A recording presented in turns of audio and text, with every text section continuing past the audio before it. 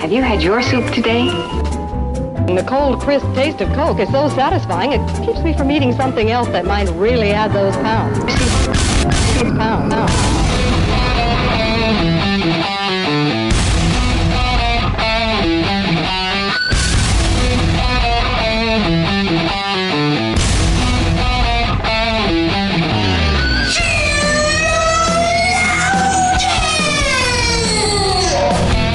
Good morning, good afternoon, good evening, wherever you are. Welcome to another episode of Sheologians. We're here today to put the her in herpetology. Oh. Which is the study of amphibians. Right. Because... Have we done that one before? No. Stop it. No. I think we've done But I didn't- herpetology before. I don't know. I didn't know what herpetology was. I was like, what is it? Okay. So let's hope not. And we're going to do some herpetology. And we're doing it again if we Yeah. have. Because today is a herpetological episode. Because we're going to teach you how to root out snakes. Even though I'm just going to say snakes aren't amphibians. I'm just going to say it. They're Just gonna not? Say it. Wait, what are they? They're reptiles. Ew, I hate reptiles. All right, anyway, hi. My name's Summer. And I don't like reptiles. And I'm Do you here. like amphibians, though? No. Okay, so neither. No. We're here to study a thing I hate. I'm also really bad at repentance. My name is Summer Yeager, and here I'm. Hello. Hello. I'm here with my co-host Joy. You are? And Joy, I want you to know that one of my favorite things about our relationship is that I can just tell you to order lunch, and I don't have to tell you what I want. You just know. I try to remember. I get weird about people's food orders. Oh, you do just fine. For me, feeding people, whether it's something I make or Yes. something that I order, Definitely one of your love languages. I want to make sure that it's the right thing. Yeah. So what I do What do you do? on Fridays is I stress about the perfect thing to get you. Do you? I'm always like, she's got this in the bag. I'm just like driving through the desert, like, I'm going to love this. Now, that being said, I have a lot of really good references as to what to get you. So it's really not hard. Good. It's just that, You want it to be the right thing. Right, Well, yeah. it's always the right thing. good. Steak and vegetables. It's not that hard. Some kind of meat, some kind of vegetable. I try to mix it up and make sure it's not the same place Yeah. every time. You do a good job. I love Good. that I don't have to worry about it. Because, like, there's some people where I'm like, oh, just go get food. I'm like, wait, let me give you 12 steps here. Because... Wait a minute. Whoa. Wait. First of all, what place did you pick to get me Yeah. food from? I know that you like Five Guys better than In-N-Out, so you're wrong about life in general. That is the ultimate litmus test. Yeah, if you like Five Guys better than In-N-Out, I'm going to give you 12 steps before you order my food. You just couldn't be more wrong. I'm sorry, but yeah, you are kind of wrong. Yeah. Anyway, Yeah. you're right. I am Joy, and I'm here with my beautiful co-host, Summer.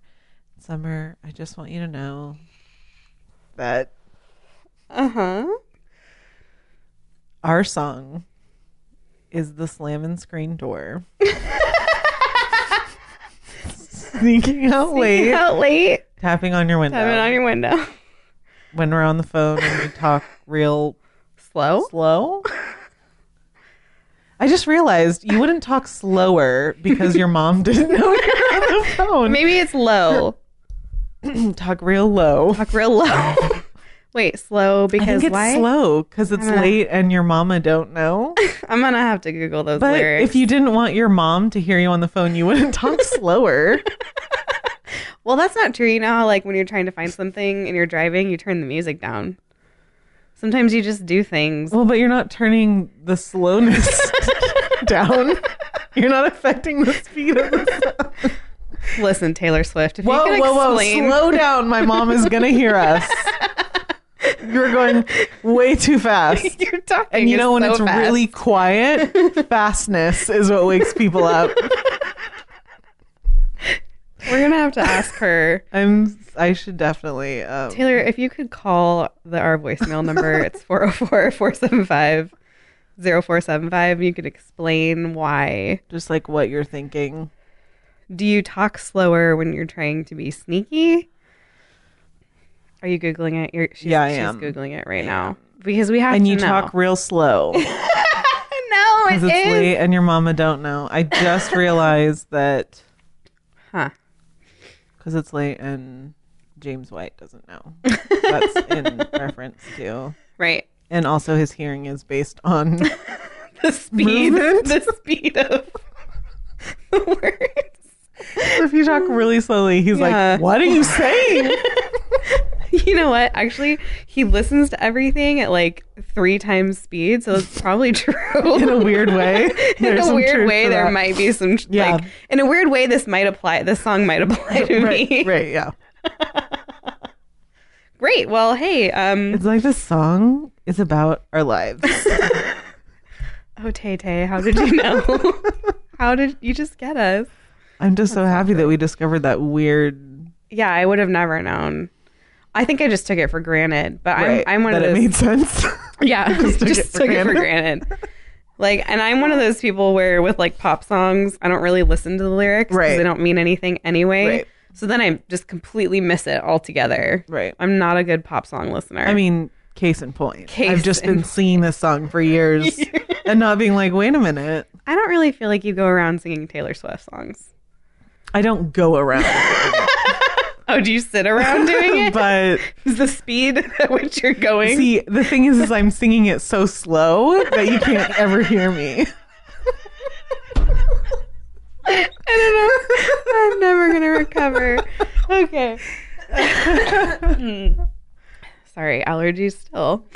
Anyway, hey, Joy. Yes. 80,000 episodes, and I still don't know how to 80,000. transition.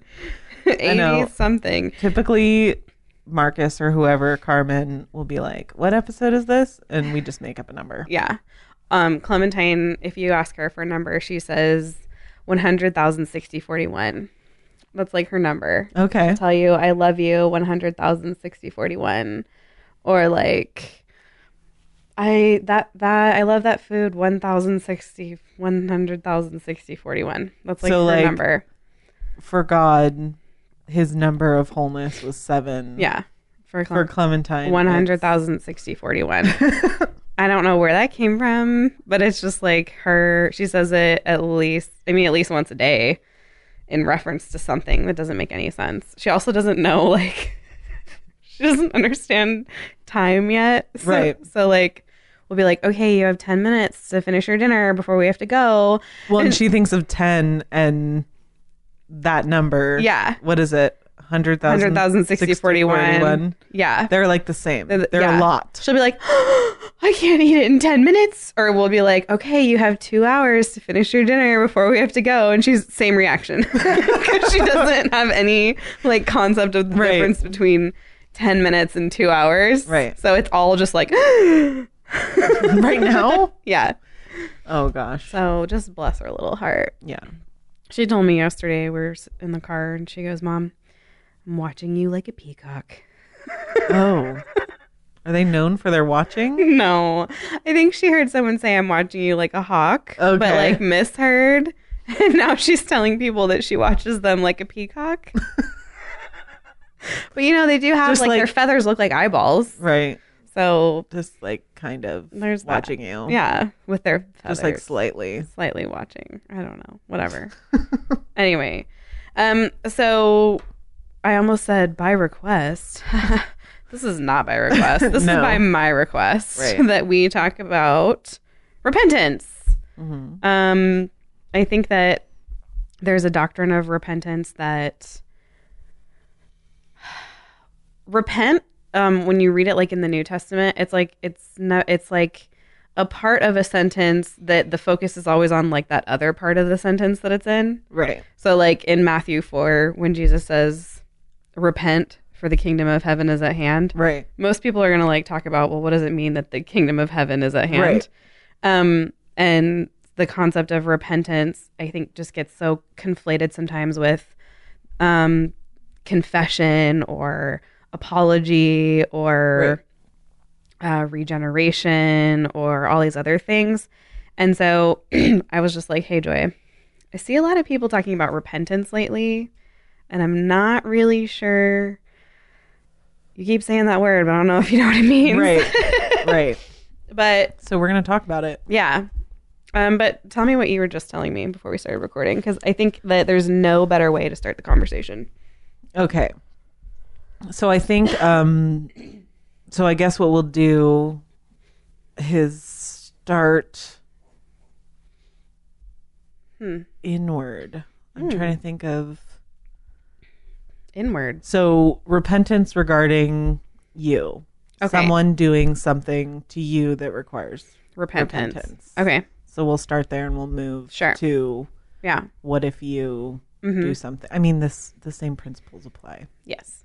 But so one of my favorite sermons that I've ever heard was given when I was living in Illinois. And it was just very simple. And it was about sin against you and How to deal with it. confrontation or whatever. But basically it was about like relationships Yeah. within the body. How is the Christian to react to something done wrongly towards them? So, the very first question that you're supposed to ask yourself is, how has this person sinned against you? Or have they sinned against you? Okay. So you find yourself in a situation where there's some kind of disunity, problem, lack Someone of peace. says something, does something. Yeah. You're saying the first thing to ask yourself is what? Is how have they sinned against me? How? Or have they? How or have. Okay. Yeah. Those are good So questions. it's a good place to start because I think sometimes if someone annoys us, we automatically feel as though it's a sin done against us because Right. how dare someone annoy me? Right. And then you can sin in retaliation by then treating someone who hasn't sinned against you as if they have sinned against you. Right. Yes. So the point is that and honestly, this first question, the fact that we started here was great for me. It was something, I mean, this was years ago at this point. Yeah. But it makes sense that as someone who is discerning and people who are supposed to be self-controlled, Yeah. that we would look past our feelings in that moment Stop and think. say, well, like, did this person really sin against me? Have they Right. done anything wrong? Right. And then essentially your options are, so if you can establish that they have done something to you, then your options are to forgive or to forbear. Right. So you can confront someone, or so basically the two questions you would want to ask are, can you maintain your holiness without confronting them? So is it going to cause you to sin? Is it going to cause resentment? Is it going to cause bitterness? Then you should confront them if the answer is yes. Right. Would it be unloving to not confront them? Are they doing something that's sinful Right. and they need to be confronted so right. that they can be sanctified? Correct. But the big thing is that the big thing in this sermon for me too was, can you get over it? Yeah. What a great question. Like, so you can confront them, or you can let your love cover that. Right. You can say, you know what, that really wasn't that big of a deal. It was a one-time thing. I don't think they meant it that way. Whatever your reasoning is, Yeah. Scripture tells us that we should forgive. Mm-hmm. Scripture tells us that we should repent. Yes. And so I know we said we're doing this about repentance, and my thing is more about forgiveness, but those two things They are related. Sure. Yep. because forgiveness can be the result of repentance. Mm-hmm. So they really are. And someone else's forbearance with you, like God's kindness leads men to repentance, right? Right. So seeing someone else's slowness to anger with you can be something that leads you to repentance. Right. So that's a really important connection. Right. Well, or if you aren't aware of it as a sin, if someone confronts you, then it allows it allows you to repent. And I would say that's also a kindness. Right. Like if if you're not aware of something you're doing that's sinful and then you are confronted with it, that's a kindness to you. Right. The thing that I loved about this sort of, I don't want it to make it sound clinical, and obviously we haven't shared any scriptures yet, but yeah, this sermon was accompanied by scriptures. But what I appreciated is that it was not emotion led. Okay. It was like, okay, someone's done something wrong to you. Yeah. Did they really do something wrong to you? Yeah. What a great question. Right. And so, and it's a crazy thing, but I don't think we think that thought often enough. No. We go with our emotions. We're personally offended by something, and it's so easy to fall into the trap of just staying annoyed, and like in that moment you're the one sinning. Right. You're not loving, especially if that person really hasn't sinned against you. Yes. You can find yourself in a situation where you are the only one sinning. Yeah. When you have resentment for a brother or sister. So it's funny. I'll get personal for a second, because it's funny that you're talking about this. You're saying like, okay, it sounds a little clinical. Right. Like, okay, this step and this step and this step. I think sometimes in order to get into a good habit, you might need to know, okay, this is what I do first, this whatever. But like literally yesterday, this happened to me where my husband did something and my immediate reaction, and I'm like, this is so important, I think, in all personal relationships, friends, husband, wives, with your kids. I mean, with your kids, oh my goodness. Right. My husband did something that annoyed me. My immediate reaction was to be annoyed. And like, I stopped because I was like, well, this could go somewhere I don't want it to go. And I started thinking about it, and I was like, you know what? He wasn't sinning. He wasn't doing anything wrong. He wasn't trying to offend me or hurt me in any way. Right. And literally nothing that is annoying me right now is sin against me or against God or against anyone.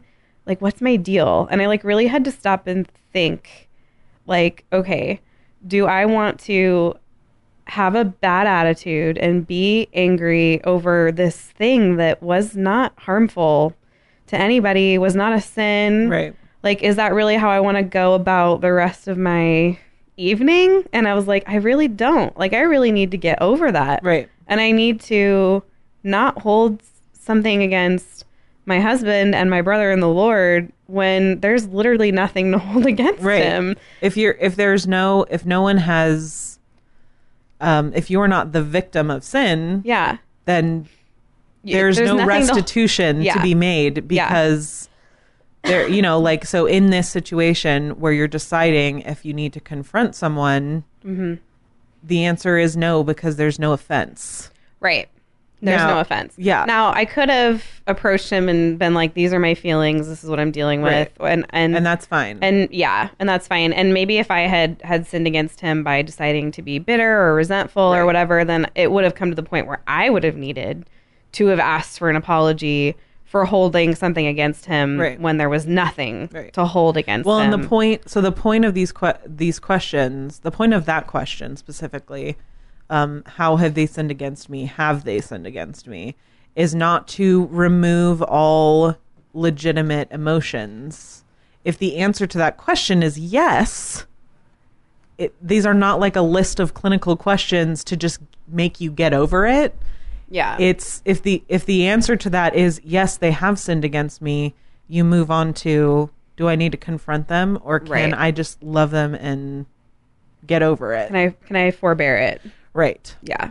And so then, of course, you take into account your own personal holiness and then the holiness of the person that you would need to confront. And I think it's important to remember that this has to be a balanced view, because obviously neither one of us are advocating that every time you're sinned against, the most loving thing to do is to just forbear it and bury it. That's what I mean. Like, these questions, even though we've described them as like a protocol, they are not without emotion. Yeah. The answer to these questions can be yes or no. Right. So sometimes the most loving thing you can do is not going to be forbearing that. Right. The Bible does teach that love covers a multitude of sins, that we are to be patient and long-suffering and being graceful to other people, treating them as more than ourselves. So all of that is true, while also at the same time it's true that sometimes the most loving thing you can do is to confront a Right. person.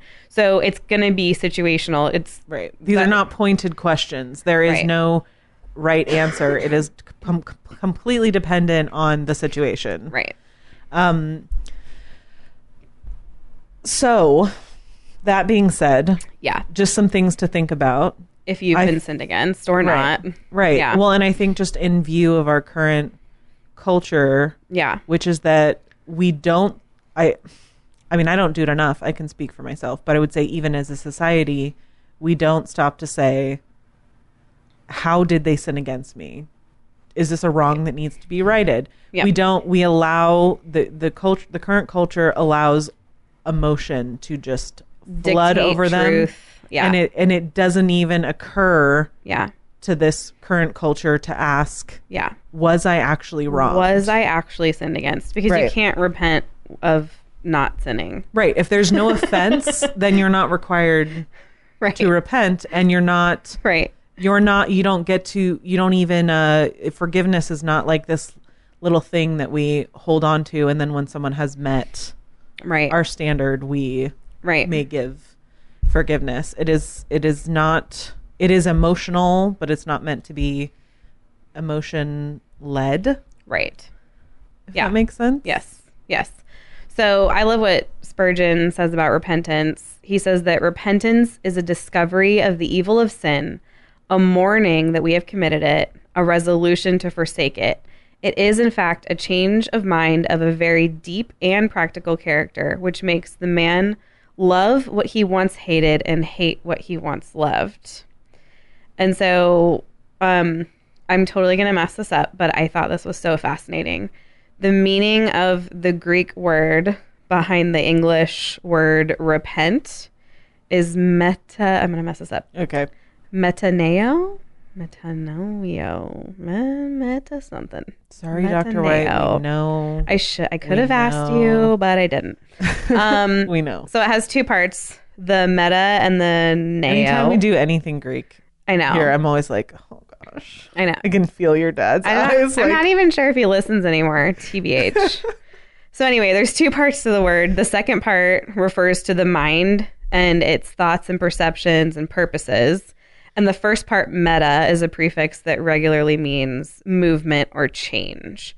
So the basic meaning of that Greek word is to experience a change of the mind's perceptions, dispositions, and purposes.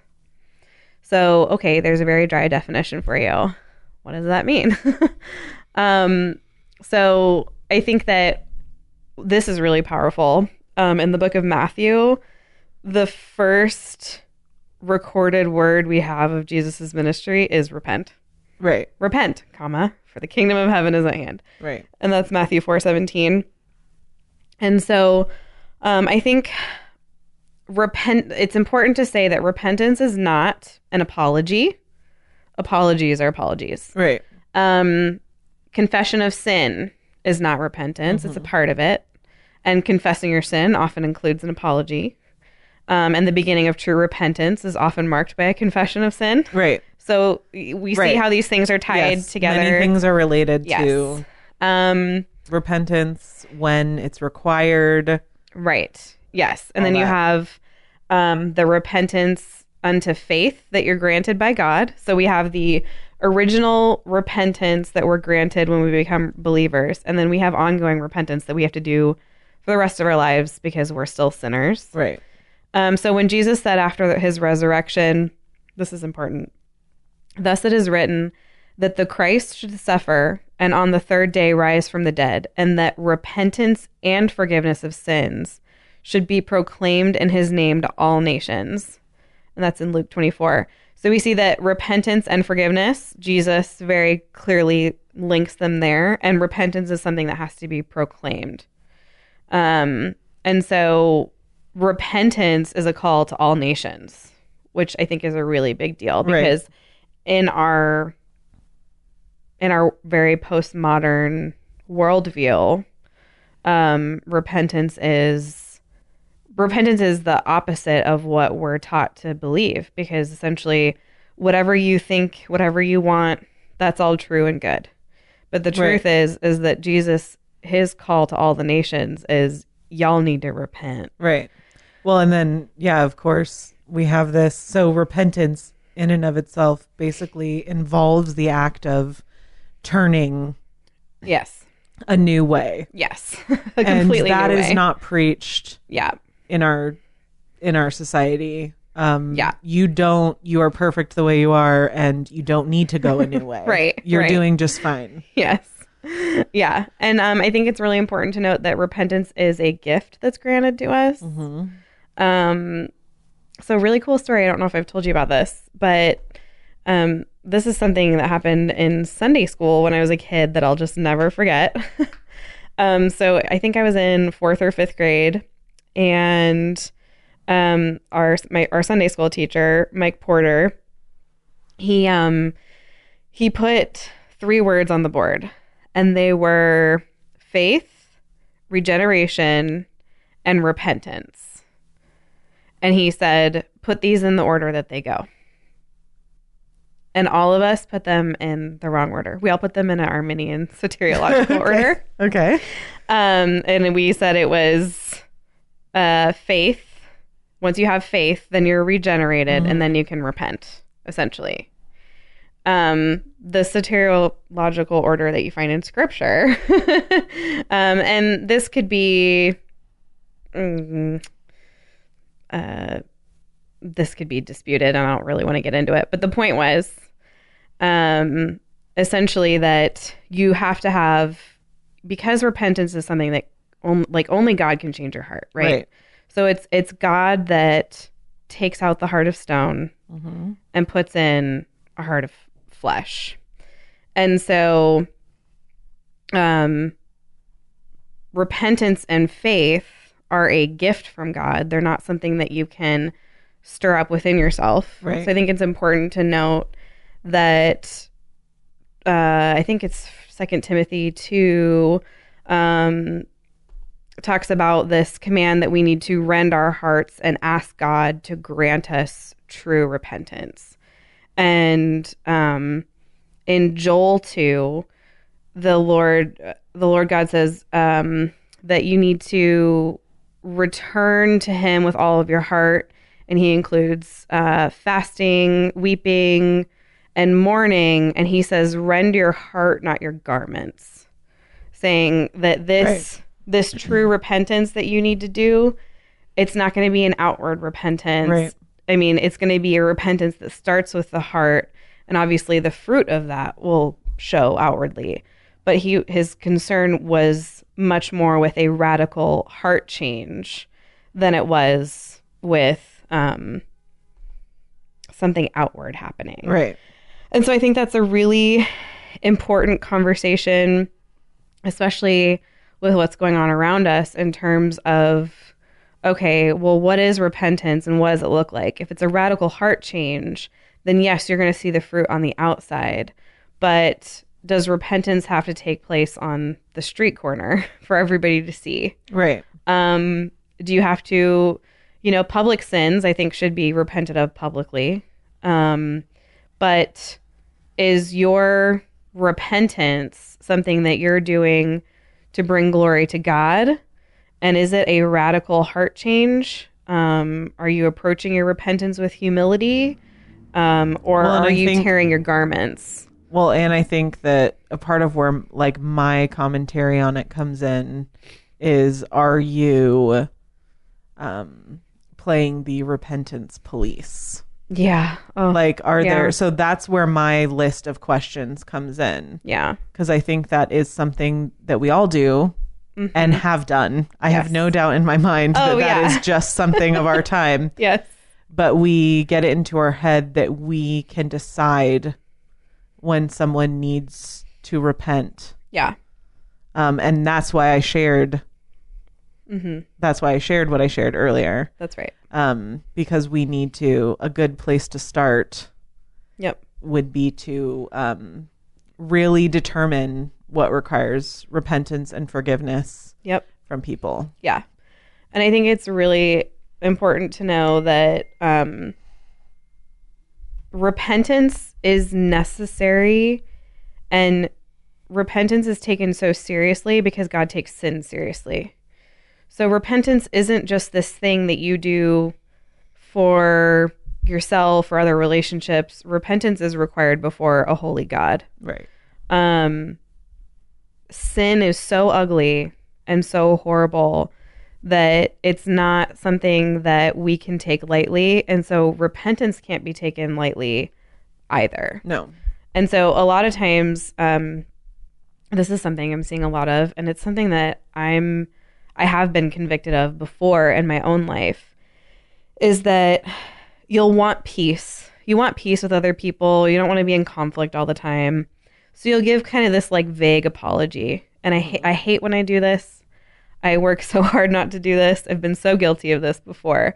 I hate like vague apologies where you're not really confessing a sin. Like maybe you're confessing something that someone else doesn't really like.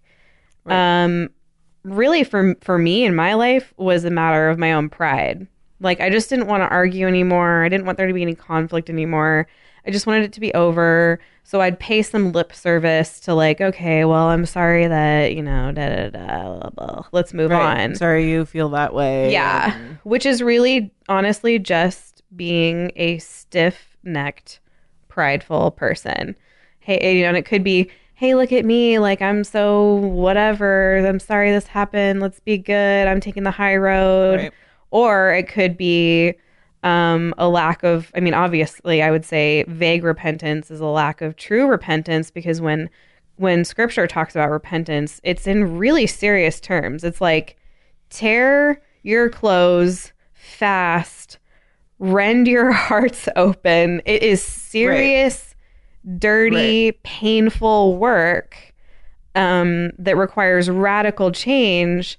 And we're all running around like, I need to repent for this kind of things that happens. And it's like, what? Wait, what do you, what, how is that, how does that model the repentance that we're commanded to do in scripture? If that makes sense. Not. It doesn't. Yeah. I mean, the answer is that it doesn't. Yeah. So my concern is that I think we're coming up against two major problems in kind of the evangelical consciousness, which is we have the more kind of left-leaning types who don't really talk about repentance, because in order to talk about repentance, you have to name what you're repenting from, which is sin, which is not super fun to talk about. It's not seeker sensitive. It's not easy believism. You're not going to hear it in the worship songs. Right. And so there's not a whole lot of discussion of repentance. I've talked to kind of people in that stream where I ask them, well, who is Jesus to you? And they list all these things, but they never listed Savior. And I was like, well, is Jesus your Savior? And they were like, no. And I was like, so why is he not your Savior? And they're like, well, there's nothing he has to save me from. There's a lack of a discussion of sin. There's a disconnect. Yeah. And that so basically, if it were true, would make the death of Christ unnecessary. Right. Completely unnecessary. Mm-hmm. And so you can't have a discussion of repentance when no one has sin that they have to repent from. Right. And then I think on the opposite end, in more conservative circles, what we're running into now is all this repentance everywhere for I don't even know what. Right. For a lack of understanding. I don't know where that's ever listed as a sin. For a lack of empathy. I don't know where that's ever listed as a sin. Who gets to decide what understanding is? Who gets to decide what empathy is? Who's the judge of the person? Right, exactly. The person who's deemed themselves wrong, which is why we wanted to start this whole conversation out with, like, you have to, before confession, forgiveness, repentance can happen, there has to be an offense. Yeah, a very clear offense. Right. If there is no offense, there is none of those things are necessary in that, in the realm of that offense. Right. You know? And we need to remember that God takes sin seriously. You're sinning, number one, in every second that you sin is first and foremost a sin against God. Right. And we see David confessing that in the Psalms where he's saying, against you and you only have I sinned. That doesn't mean that he never sinned against anyone else. What he's saying is that when you sin, you are committing cosmic treason. Right. Your sin is first and foremost always the biggest problem because it's a problem with God. Right. And so when we make it kind of this, when we set ourselves up as, well, if someone's sinned against me, I feel that someone sinned against me, that's the biggest deal that there can possibly be, then you are dethroning God, putting yourself on the throne and saying that my perceived offense, my standard of you didn't meet this standard of empathy, you didn't meet this standard of understanding, you didn't give this much money to this cause. None of these things are listed as sins in Scripture. What you're saying is that your feelings of offense are the most offense, that is cosmic treason. Right. Well, and so that's all by the standard of self, human beings. And so it absolutely makes sense that the retribution, the consequence, the means of repentance is also based off of that standard. And so if humans are creating the standard of how we are to repent, it looks you're really, in trouble. Yes. You're in trouble. So the thing is I like just consider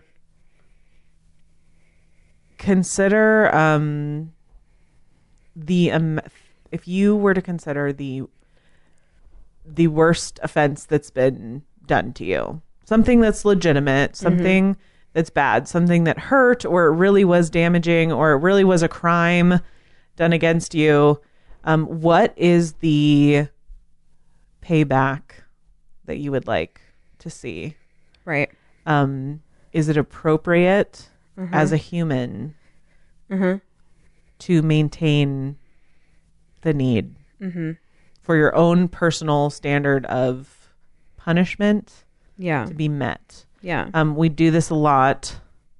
We don't want to forgive someone or accept their repentance, and we will continue to demand it until we feel as though they have sufficiently atoned for it. What you're looking for, if you can never, if no matter what, you cannot accept someone saying sorry, if you cannot accept a confession, if you can't give forgiveness, if you can't hear someone's repentance towards you, then you're looking for a blood payment. Yeah. And it's already been done. Right. If you are two people in Christ, and you think that you get to say who gets punished and how for the wrong you've perceived and how much, you are playing God. Yeah. And you are going to play God in a very unsuccessful human way. Yeah. Which is that you will look for vengeance. You will seek atonement for the rest of your life, because without God, that is how we would have to atone. Correct. Without God, it would just be like, oh, well, what do you think I should do to say sorry? It would be, I don't know. Just say sorry forever every time we see each other. Constant atonement. That is the kind of stuff that we like. Right. We like when someone wrongs us, we like to know that they are just constantly feeling bad. But that is not the standard. Right. That's not the standard. Right. In Matthew 18, it says, if your brother sins against you, go and tell him his fault between you and him alone. If he listens to you, you have gained a brother. If he doesn't, and then it goes on from there. If he doesn't listen to you, take one or two others along with you, so that they can provide evidence. Then you take him to the church. Yeah. There is a protocol for when someone needs to be confronted, and then that confrontation, hopefully, God willing, will lead to repentance. Yep. But God sets that for us. We don't set it for ourselves. And as a human who has yearned for my own personal atonement, It's not. You will get into some very, very hairy territory. Yes. And it's all very subjective and doesn't actually make anything Yes. whole Yes. again. Yes. And it's interesting to think about. So sometimes in scripture, we have examples of national repentance being required. Right. So the call of scripture is that all nations must repent. I believe our nation needs to repent of the murder of the unborn. Right. I mean, we have a lot of blood on our hands. And then, but then also in Deuteronomy 24, it says, fathers shall not be put to death for their sons, nor shall sons be put to death for their fathers. Everyone shall be put to death for his own sin. But in the same book, you also have in Deuteronomy 5, it says, I, the Lord your God, am a jealous God, visiting the iniquity of the fathers on the children, and on the third and fourth generations of those who hate me. So it's okay. So in terms of conversations of national sins and national repentance, so the visitation of the father's sins on the children is not a simple punishment of innocent children for what the fathers did. The children themselves in these texts are also a part of that sin cycle. The children are always thought of as sinful and rebellious because the father's sin, I mean, sin trickles down. Yeah, but in these descriptions, so it's speaking to the incredible effect that the fathers, parents have on their children. And so, but this shouldn't make us feel like essentially fathers can be held accountable for their children's sin. That's like what we see. Children are never held accountable for their father's sin. So it's important for us to remember that Right. children are not held accountable for their parents' sin. And I think we see that with Jesus and the blind men when the Pharisees came and asked who sinned, this person or their father, or his father. Sorry, totally misquoted that. You get what I'm saying. We all get one per episode, right? And Jesus rebuked them. Right. You know what I mean? So this kind of idea of, well, if something has come upon you, then it must be the sins of your fathers is actually repudiated in scripture. And also no one who has a child who, I would like to say goes bad, should feel like it's your fault, because as I read that verse before, you're held accountable for your own sin. And then in Ezekiel 18, we have the verse that says the father will not bear the punishment for his son's iniquity. So the focus is really on personal responsibility. And in all of these verses, yes, nations were judged as a whole at times, but in those times, it was the entire nation that had gone away. Right. And when we're talking about the nation of Israel, we're talking about God's people. Well, now in the New Testament, now we're not just dealing with a specific people nation, we're dealing with specific people, aka believers. Right. And so I cannot be held accountable for my father's sin, and my father is not going to be held accountable for my sin. That's not how it works. Well, and you should... All that to say, I can't repent for something my dad did. Right. Well, and you should be careful. It's important to remember who you are asking. I'm not going to say this right. I'm trying to think of how I want to say this, and then it just all escapes my head. If you are asking, so nations were called to repentance. Yes. Still are called. To God. To God. Correct. To God. Yes. That is a big point that I want to make. That's a good point. To God. Yes. There is not... I don't see nations repenting to their nation. Correct. Yes. No, that's very true. Repentance and heart change. Repentance is a gift from God. Repentance is a repudiating of sin. Sin is always first and foremost against God. among believers, we can ask for forgiveness, but other believers can't grant you repentance. Right. It's something that has to be worked out between you and God. Right. Yeah. So if you are a person that is demanding someone's repentance to God, then you Don't understand repentance. or you should at least be considering the questions. You should consider they the question. Yeah, you should consider the question, can they maintain holiness without you confronting them? Yeah. If they need to repent for something, Yeah. is it for their good or is it for you? Yeah. Is it because you want them to repent? Right. Because there isn't, that's not really how it works. Even I've been in positions where, someone has sinned against me and we've reconciled, but there was really I don't know what the situation between them and God is like. Right. And it is not my job to Police that. police their repentance. Yeah. That's something that goes on Yeah. between them and God. Yeah. Absolutely. No, I agree 100%.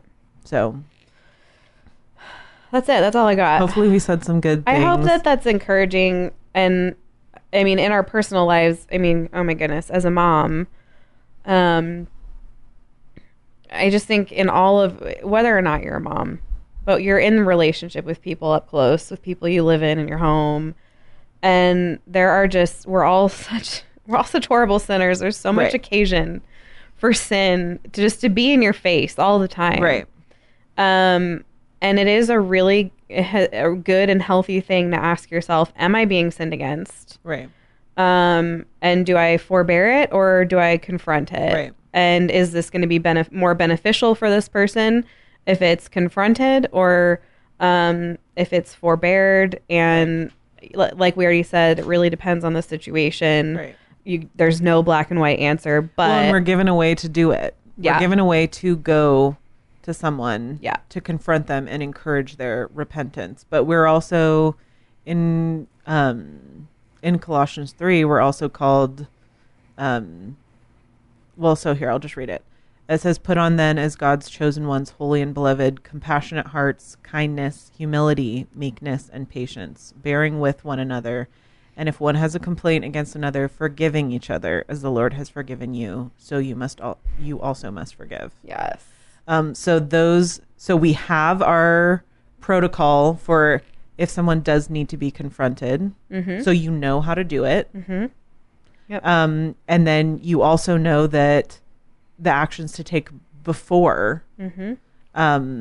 You don't rely on your own feelings of being wronged or being annoyed. That does not equal, you're not God. Right. You don't get to be the arbiter of what is sin Right. and what is not. He Right. gives us a very clear picture of what is sin and what is not. If Yep. if the answer is yes, someone is sinning, then we are also given the next steps Yep. in Matthew 18. Yes.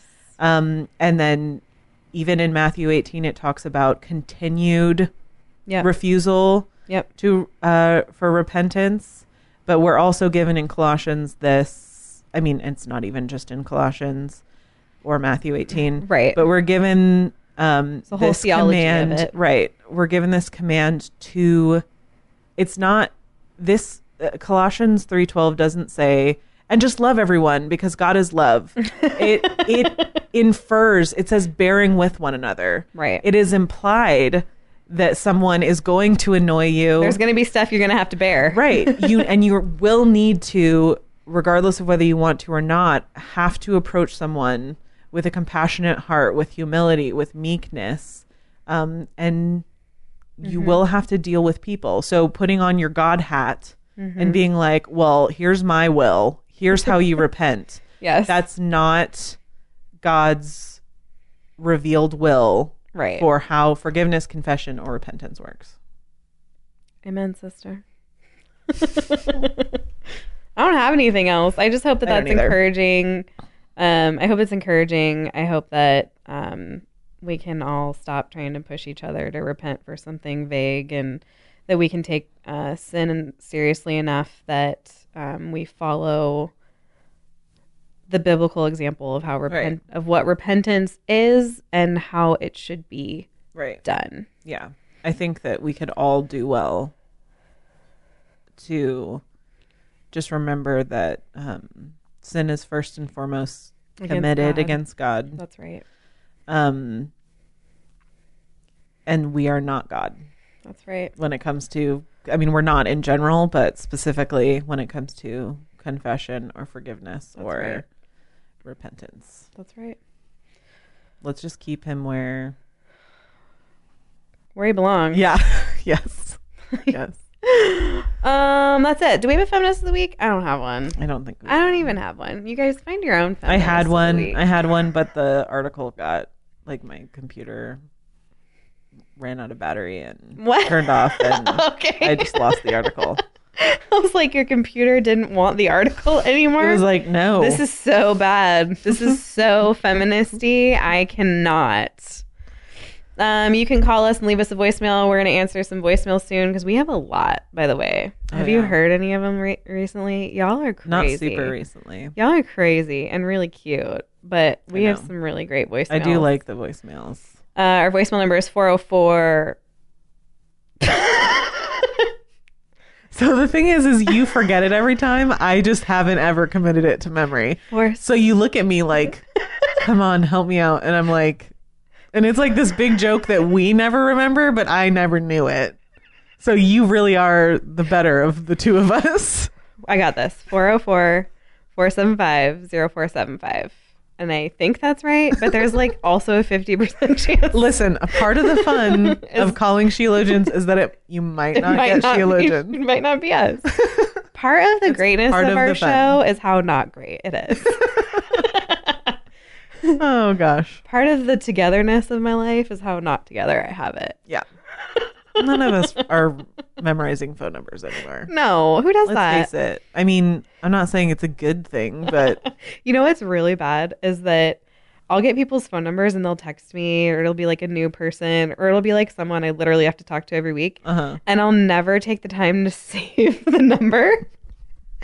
So every once in a while you get a text and you're like, oh. Yeah, it'll be like, hey, do you want to da-da-da-da? And I'm like, who is this? And then you have to use the context clues to be like, this must be this person. Yeah. But then you're like, what if it's not this person? It's so bad. Like, I just don't like creating new contacts. Like, I just don't. And that's why I'll message people through other messaging apps. So I don't actually have to have their phone number, which is just horrible of me. But one time my husband was like, who are you texting? Because he just saw that it was just a number. And I was like, oh. And it was like literally one of my closest friends. And he was like, why haven't you ever saved our number? I was like, who has time for that? I don't have time for that.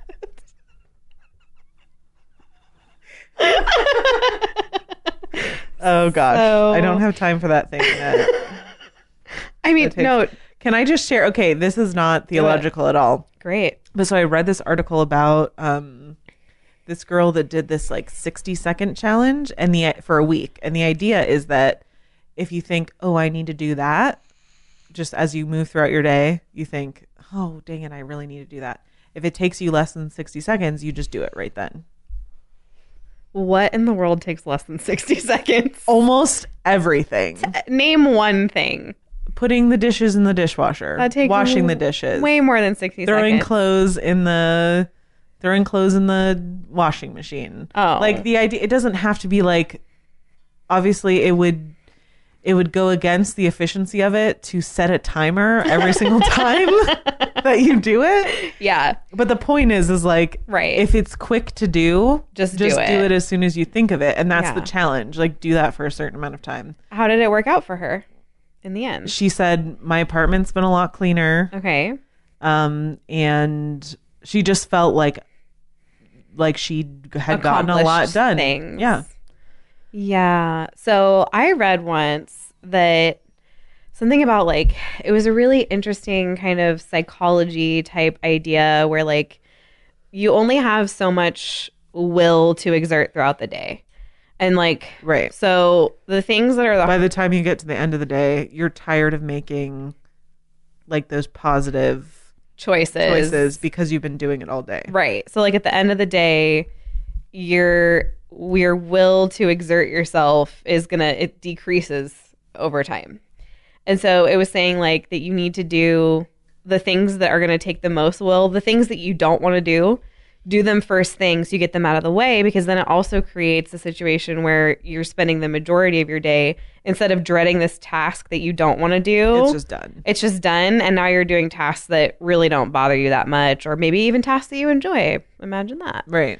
And I tried that for a while and it really was helpful, but now like I don't even have the will to exert to do that.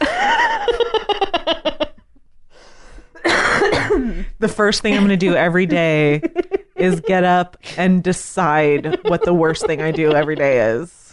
Yeah.